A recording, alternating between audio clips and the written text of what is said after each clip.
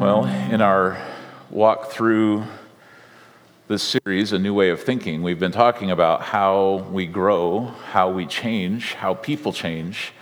And if you are among the majority, let's say 100% of humanity, there are probably a few things about yourself that you wish were different, that you wish you could change, but then you find your human weakness on the other side of that wish. And you say, I wish I had a path forward that was different. So a few weeks ago, we started this and we talked about how the keys to growth from a biblical perspective and also from a psychological perspective begins with awareness, just understanding the truth about the situation that you're in your heart. Once you realize that and you accept it, then you're able to start taking concrete steps of action forward. And I love that a couple weeks ago, Dell brought us that message about awe to help us realize that really the process of change and the way that God our lives is not just about us sort of mustering some fresh energy or perspective and moving forward on our own. This is really God's work in our lives. And what reminds us of God's power and what reminds us of the bigger story that we're a part of is when we behold the beauty and awe of the things that are all around us. And so you could drive through the countryside and just be thinking about yourself. Or you could drive through the countryside and recognize that all of the beauty that you're seeing is actually there as a gift from God to help you understand who He is so that you can understand what you need to do. So we talked about that. We also talked about the action last week that we have to take. Today, we're going to get, I think, maybe really honest, hopefully not brutally honest. You can do that to yourself if you want to. I don't have to do that. And we're going to talk about the next step of this, but also the thing that holds us back the most from the change that we need in our lives. And that is our enslavement to reactivity. Okay, now I realize that sounds like mumbo jumbo from a therapist or something. Remember, Dell was involved in all of this, so it might be a little bit of that. But here, enslavement to reactivity means that when life happens to you, you react, and that reaction is sometimes the thing that gets you in the most trouble. That's the thing that you wish you could change. I wish I could control myself when I face challenges. So are we slaves to reactivity, or is there a way out of that? Okay, some of us would say, man, I can't say yes to what's right. There's so much pressure to do wrong, right? I'm with my friends, they're all doing the wrong thing. I just feel like I have to go along with them. I wish I could do right, but my life is such a mess. I just can't get a hold of it. I feel like I'm under so much stress, and as a result of all that stress, I'm going to keep my bad habits going a little bit longer. The flip side of that is I can't say no to what's wrong. Man, the world has all these lures out there that are baiting me, and even though I know it's ridiculous and I know it's foolish, I still go for the bait. I still fall to the temptation. And so when I know, like, here's the road of purity, I could walk on the road of purity, but look at all the tantalizing baits of the world. Sometimes it seems like we can't control ourselves, right? So on two sides, we have a reaction to testing, to trial, to pressure, to difficulty. And then we also have a reaction to temptation. And if your reaction is what's controlling your life, you're not on the road to change and you won't be able to grow. The good news that we started talking about last week is that God does not just call us to take action, He empowers us for the action. He transforms us from the inside out so that this is no longer just you trying to stand up against the world's temptation or you just trying to shoulder all the stress and handle it yourself. Rather, instead of being a reactionary to all the things that are happening to you, your whole life becomes proactive. So here's what's amazing about this, and what I hope you'll see just in the next few moments, that it's possible that when it comes to either testing, pressure points, or temptation, that you can decide ahead of time how you will act, and thus not be enslaved to reactivity anymore, but instead be actually choosing your path forward in life.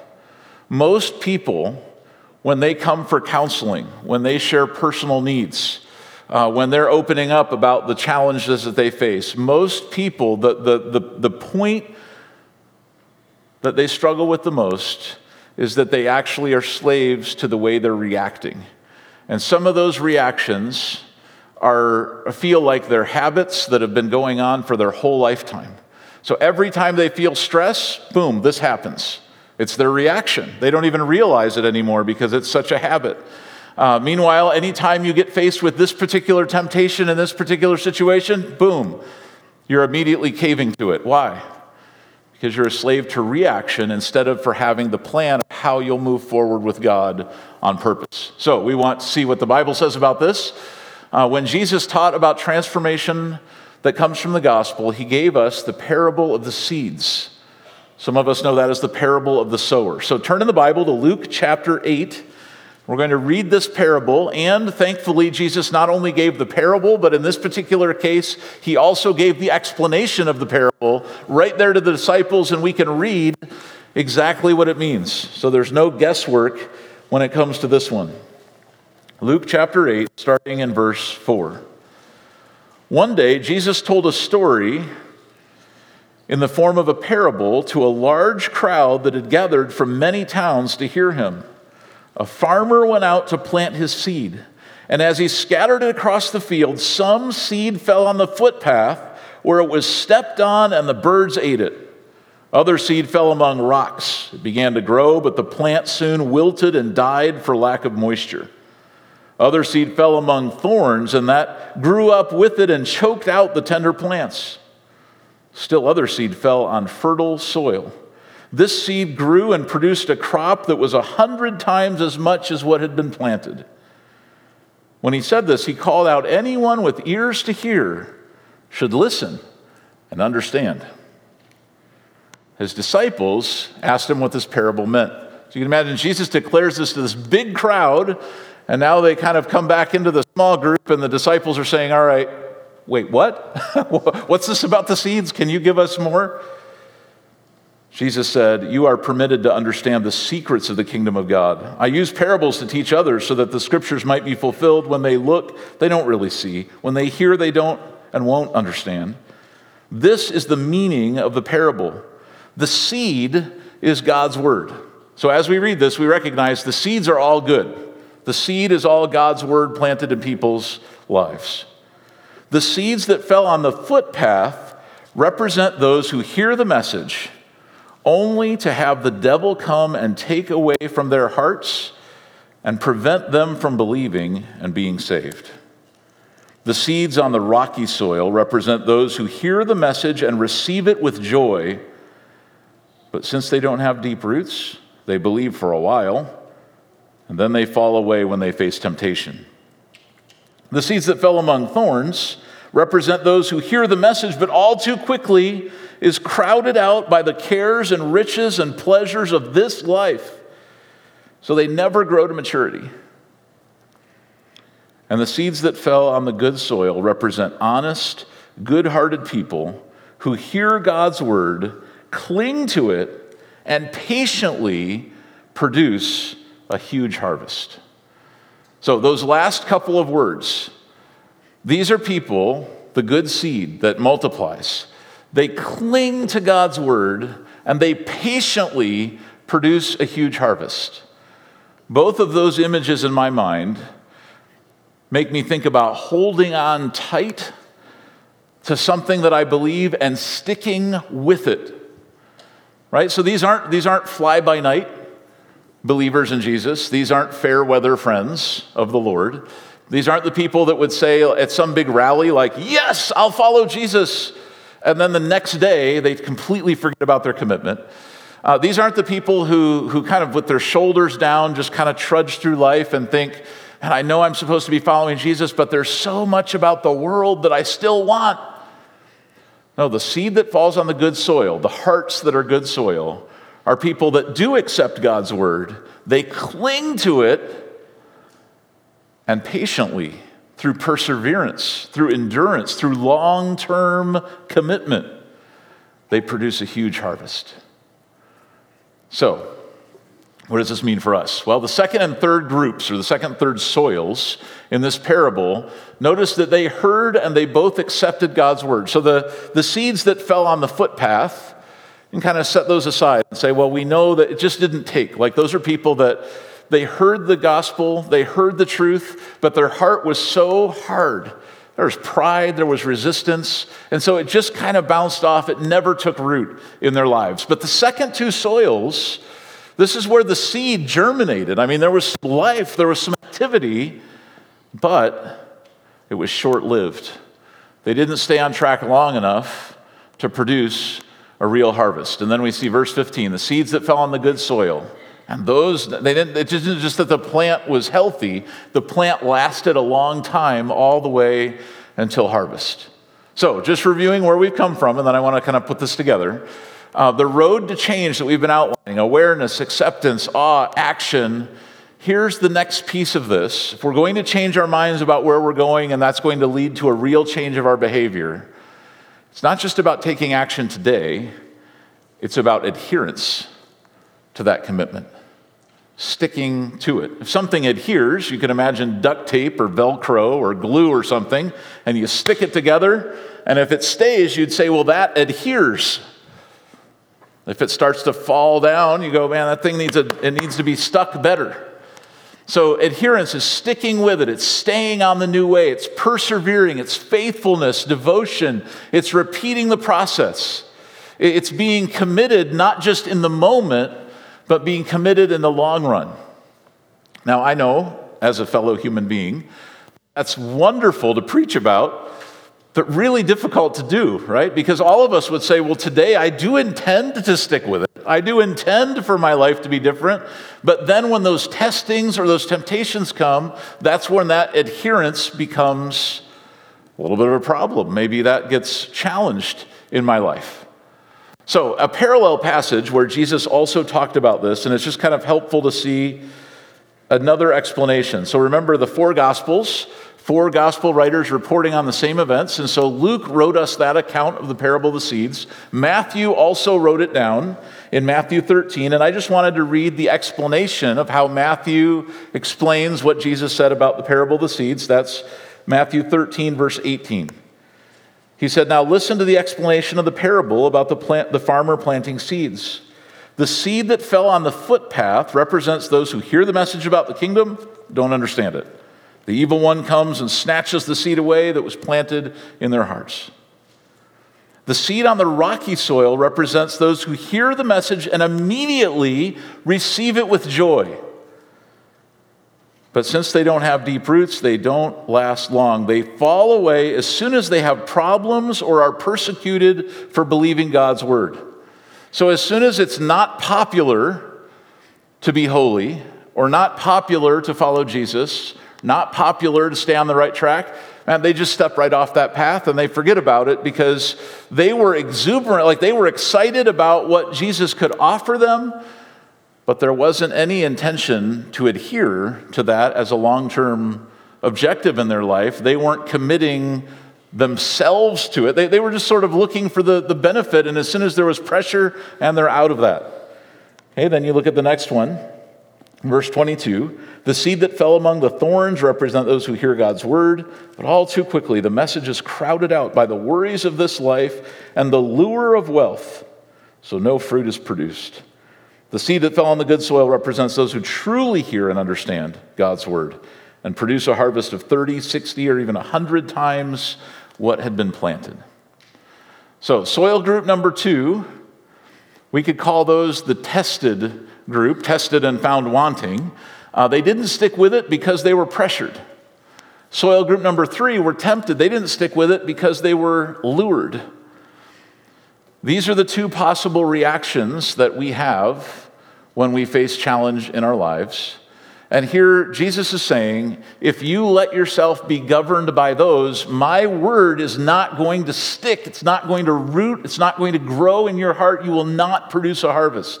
The only way for this to work is not just the initial commitment to change, It's the desire then to stick with it. It's perseverance in that change, that new way of thinking that you continue to cultivate every day of your life. You might say it this way: adherence is my choice to keep believing when it would be easier to give up, or when I'm tempted by whatever the world offers me. Those are the moments when your faith is tested. So right here at church, I would say it's the easiest place to become a believer. And if you just could stay here all the time, it would probably be pretty easy to keep believing. But we know that in this world, there will be trouble. In this world, there's going to be temptation. And when we walk out the door, our faith will be tested by both of those things. So when that happens, when you're under pressure, do your old reactions kick back in and you just go right back to the person you used to be? Or when you face a temptation, do your old reactions to that kick back in and you just run right back into those same tracks of sin in your life? Or through patient perseverance, clinging to God's word, repeating the process of awareness and awe and action over and over and over again, will you really live a new kind of life? All right, adherence, we could also say it this way, is my level of commitment to the process, to this new way of thinking. And maybe a way to kind of test it is just to ask, well, when I am tested, what do I do? Or when I am tempted, what do I do? So let's just set that up. Let's just say someone yells at you, and we all know that when we get yelled at, like the human reaction, the old sinful nature reaction would be to do what? Probably, it depends on your personality. I guess there's two ways. You could either yell back and hit back harder than they hit you, or you could run away and disengage from the situation. Okay, those would be reactions. Proactively, when you get tested, if you know ahead of time that those kind of troubles will come in your life, and you've already decided the kind of person you're going to be, the kind of action you're going to take, there's a different road. We'll get to that in just a minute. Or when you're tempted, what do? So here you are, you're innocently surfing the web, and suddenly an image comes up that tempts you to click it, and you know that image is going to lead you toward lust. So in that moment, the reaction that you would have to the flush of temptation would be, well, I'll click that image. That's if you're a slave to your reaction, to your old way of life. But instead, if you've said, you know what, I know those kind of temptations are going to come, and so proactively, I've already decided there's a different road I'm walking. I'm going to cling to God's word. I'm going to patiently hold out for the harvest, and so I'm living a new kind of life. So the question would be, if you're living by reactivity, you're going to cave to every pressure and temptation that's out there. Instead, if you've committed yourself to Christ and you're adhering to that commitment, it's actually a different road. Okay, so I do want to make this practical. We're not going to identify this. It's all not that complicated. You say, well, Dan, what do? I don't want to have reactions controlling me. I do want to be proactive. I do want to identify what God wants in my life and then run after that. But I do face stress and temptation. So what do I do when that happens? Well, here are 4 things. First of all, look ahead and not back. So it's easy when we're thinking about all the things in our lives that we want to change to keep looking backwards at how we've done in the past, our track record of failure in all of this. Man, I've done this for so many years. How will I ever get out of this? Or what other people have done to me has led to this behavior in my life. And so we look back, but Jesus calls us to look forward. And it actually says in Titus that his grace teaches you how to live the new life if only you enter into it. It says, while we look forward to the blessed hope, the appearing of Jesus, Titus says he teaches us how to live a new kind of life so that we become eager to do what's good and free from the bondage of sin in our past. So the very first thing that we would do if we said, you know what, I don't want to be a fair weather Christian. I want to be the sort of person that sticks with it no matter what. When the testing comes, when the temptation rises, I'm in that moment even more than usual. I want to be forceful in my faith commitment. I want to stick with it. Say, well, the first thing we do is we say, Lord, I can't base my power to do that on my past, because my past is not a very good example of what that's going to look like. Instead, Lord, would you give me the grace and the strength to look forward? Okay, here's the next thing we do. Think over and not under. Trials and temptations, if you're not living a reactive life, are actually expected opportunities to practice your proactive faith. So think of this. You can look at this in James 1, which we've talked about many times before, but it's such a great text because it really gives us a perspective of how to handle pressure when it comes. It says, "My dear brothers and sisters," in verse 2, "when troubles of any kind come your way, consider it an opportunity for great joy. For you know that when your faith is tested, your endurance, your perseverance has a chance to grow. So let it grow. For when your endurance is fully developed, you will be perfect and complete, needing nothing." So let me ask you this. Do you expect that in your life from today, what is today? August 30th, 29th? Okay, 29th, forward in time, until you peacefully die, do you expect no trouble to come your way? You think like, man, I've already overcome all the troubles, and at this point, I'm going to have plenty of money, plenty of good health, all my relationships will be sound and solid and cheerful between now and the end of my earthly lifetime. Say, I don't know, that sounds like a great dream, but I don't think it's going to be quite that way. Do we expect that we'll face trouble? I mean, do you expect that?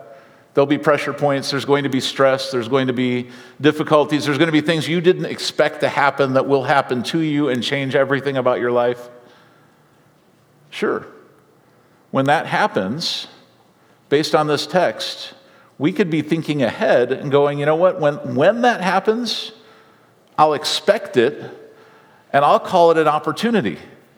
Because my adherence to the faith, my clinging to God's word, doesn't mean the same thing when everything is going great as when everything isn't going great. And so, Lord, when that moment of trial comes, I'm planning to consider it great joy and to let perseverance grow in my life. See, what we just did is we changed the script a little bit. The same thing is going to happen, but instead of you being a slave to the reaction that you'll have when it's all a big surprise, is to say, no, this isn't going to be a surprise. In fact, my faith was built for exactly this kind of thing.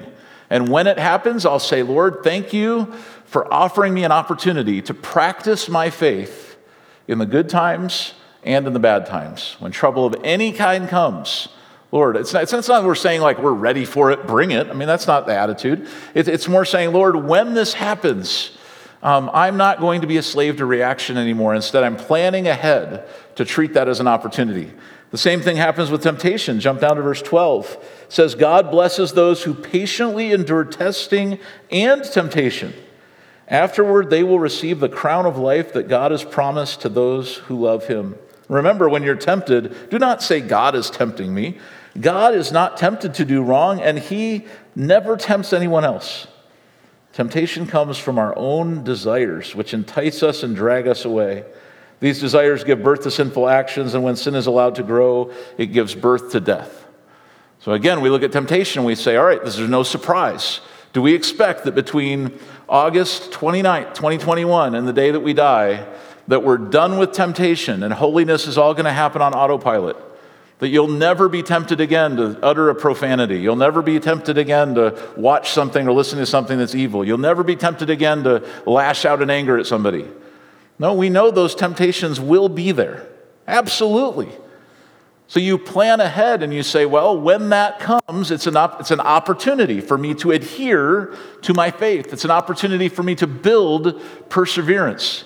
So rather than being afraid of that or just waiting and then being surprised when it happens and reacting, instead, Lord, I'm going to plan ahead. So proactive faith. So what we're doing is we're thinking over top of life instead of being caught up underneath it, and everything that happens is a surprise and an emergency. It's not a surprise or an emergency when you know ahead of time it's going to happen. So Lord, that is why you've given us this faith that we can hold on to. Okay, the next thing we do is we aim long, not short. Okay, Paul wrote in 2 Corinthians when he was talking about all the trials they were facing. And he even wrote that they were hard pressed on every side, that they were being pushed, crushed, persecuted, just in every way they were feeling pressure. He said, when I think about all of that, it just reminds me that I'm really not attached to this world anyway. It just reminds me to think about pursuing eternity instead of this life. And so when the pressure's on, instead of reacting, instead we look up and we say, well, I'm playing the long game here. So Lord, if you bring challenge into my life, if you allow difficulty into my life, I'm going to keep clinging to you because I'm thinking way ahead of just the struggles here. In fact, Paul wrote that the pressure they were feeling, the struggles they were having, the persecution they were enduring, that was actually sort of amplifying the glory that they would eventually receive when they get to heaven. So we aim long and we don't aim short. We're not just thinking about my immediate feelings in this moment. Instead, we're thinking, Lord, where do you want to take me now and forever? Okay, and then here's the last one. Give all, not up. The whole idea of adherence, perseverance, is not to give up. So to see why that's so important, look at Galatians 6, which you'll recognize at least one phrase in this when we read it. It's kind of a popular saying, but it comes right out of the Bible. Galatians 6, verse 7. Don't be misled. You cannot mock the justice of God. You will always harvest what you plant. Those who live only to satisfy their own sinful nature will harvest decay and death from that sinful nature. Those who live to please the Spirit will harvest everlasting life from the Spirit. So let's not get tired of doing what is good. At just the right time, we will reap a harvest of blessing if we don't give up. So when we're taking action to follow Jesus and we run right into a persecution, somebody laughs at us for our faith. Somebody says, what are you, what's wrong with you that you won't drink this, listen to this, do this? In that moment, you're facing testing. The question is, will your faith endure that testing, or will you react and go, okay, I'll just go along with the crowd? Okay? Other things, here you are, you're I'm going to follow Jesus, I'm walking forward, and all of a sudden you're tempted. What will happen next? So here, according to this text, if you in your life are faithfully, carefully planting seeds of what's good, eventually you're going to reap a really good and amazing harvest of eternal life. If you let your whole life be defined by planting seeds of evil, you're going to reap what you sow. That's why he says, don't get tired in your journey. Of course, there's going to be moments that are stressful and difficult, but those are the moments those are the moments that you focus all the more on what Jesus has done for you. So, for you and I, human beings with lots of tendencies to fall to temptation, get overwhelmed by pressure, God gives us a new path. He gives us a way forward. So that when we think about change and growth, we're not sort of, maybe you've had this feeling, I know I've had it many times in my life, where I'll sort of be intending change, but there's almost this suspicion inside of me that I'm never going to really follow through with the change I want to make. Yeah, I'll kind of say that I do, I'll pray about it, I'll set the goal, but I don't think it'll really happen. See, what God can do is he can transform you, not just as a one-time thing, but an ongoing process of transformation that allows you to become the sort of person that has a great harvest in your life of good. The question for us is, will we stick with it? Will we decide to rely on God's power? Will we plan ahead for those things that would tempt us to unstick? Say, Lord, I know those are going to come. And so ahead of time today, I'm deciding to put my focus on you. I'm deciding to not be controlled by my circumstances, my emotions, my reactions. Instead, Lord, I'm clinging to your word. And I'm going to patiently keep persevering no matter how my life goes, that's when you reap the great harvest. So I want to pray for you, pray with you, because I'm a fellow traveler on the road of adherence, wishing my life was a little different, sometimes a lot different, just like you, recognizing that the power for that change is not going to come from deep within inside of me, but rather it's I choose to put my faith in Jesus, who gives me the ability, the grace to change. So let's ask for that today together. Lord, I know that each one of us in this room is starting from a different place in our lives, in our faith journeys. Some of us have already traveled many miles in our lives.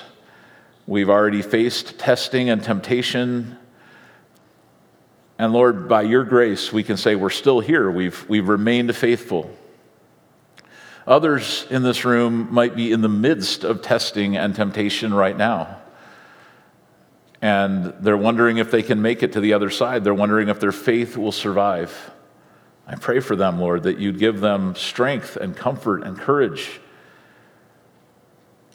Lord, every one of us knows that testing and temptation will come. As long as we're breathing the air of this world, our lives are not going to be easy or perfect or cleaned up or all that we wish they were. But during those moments of challenge, we're going to count them as expected opportunities for growth, for joy, for change, to demonstrate the very faith that we claim, to persevere in the face of temptation and trial. Lord, you modeled that for us. We follow your example.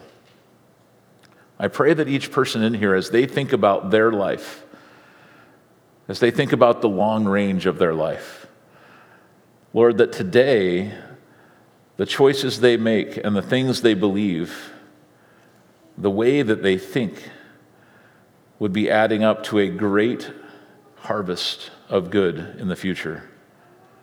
Lord, if there are ways in which we are planting seeds into our lives that are going to grow up and cause decay and death, help us to root those out. And if there are new ways that you want us to plant seeds of life and truth and honor in our lives, we pray for your help in that as well. Lord, we are most thankful of all that our ability to adhere, to persevere, and to endure is not an ability that we have to rely on ourselves to maintain, but that you promise to stand with us, to guide us, to protect us, to love us, to empower us every step of the way. Lord, that's what we want to hold on to today. In Jesus' name we pray. Let me send you out with this encouragement from Jude 1. Now all glory to God, who is able to keep you from falling away and bring you with great joy into his glorious presence without a single fault. All glory to him who alone is God, our Savior through Jesus Christ our Lord. All glory, majesty, power, and authority are his before all time and in the present time and beyond all time. Amen. We'll see you next week. God bless you.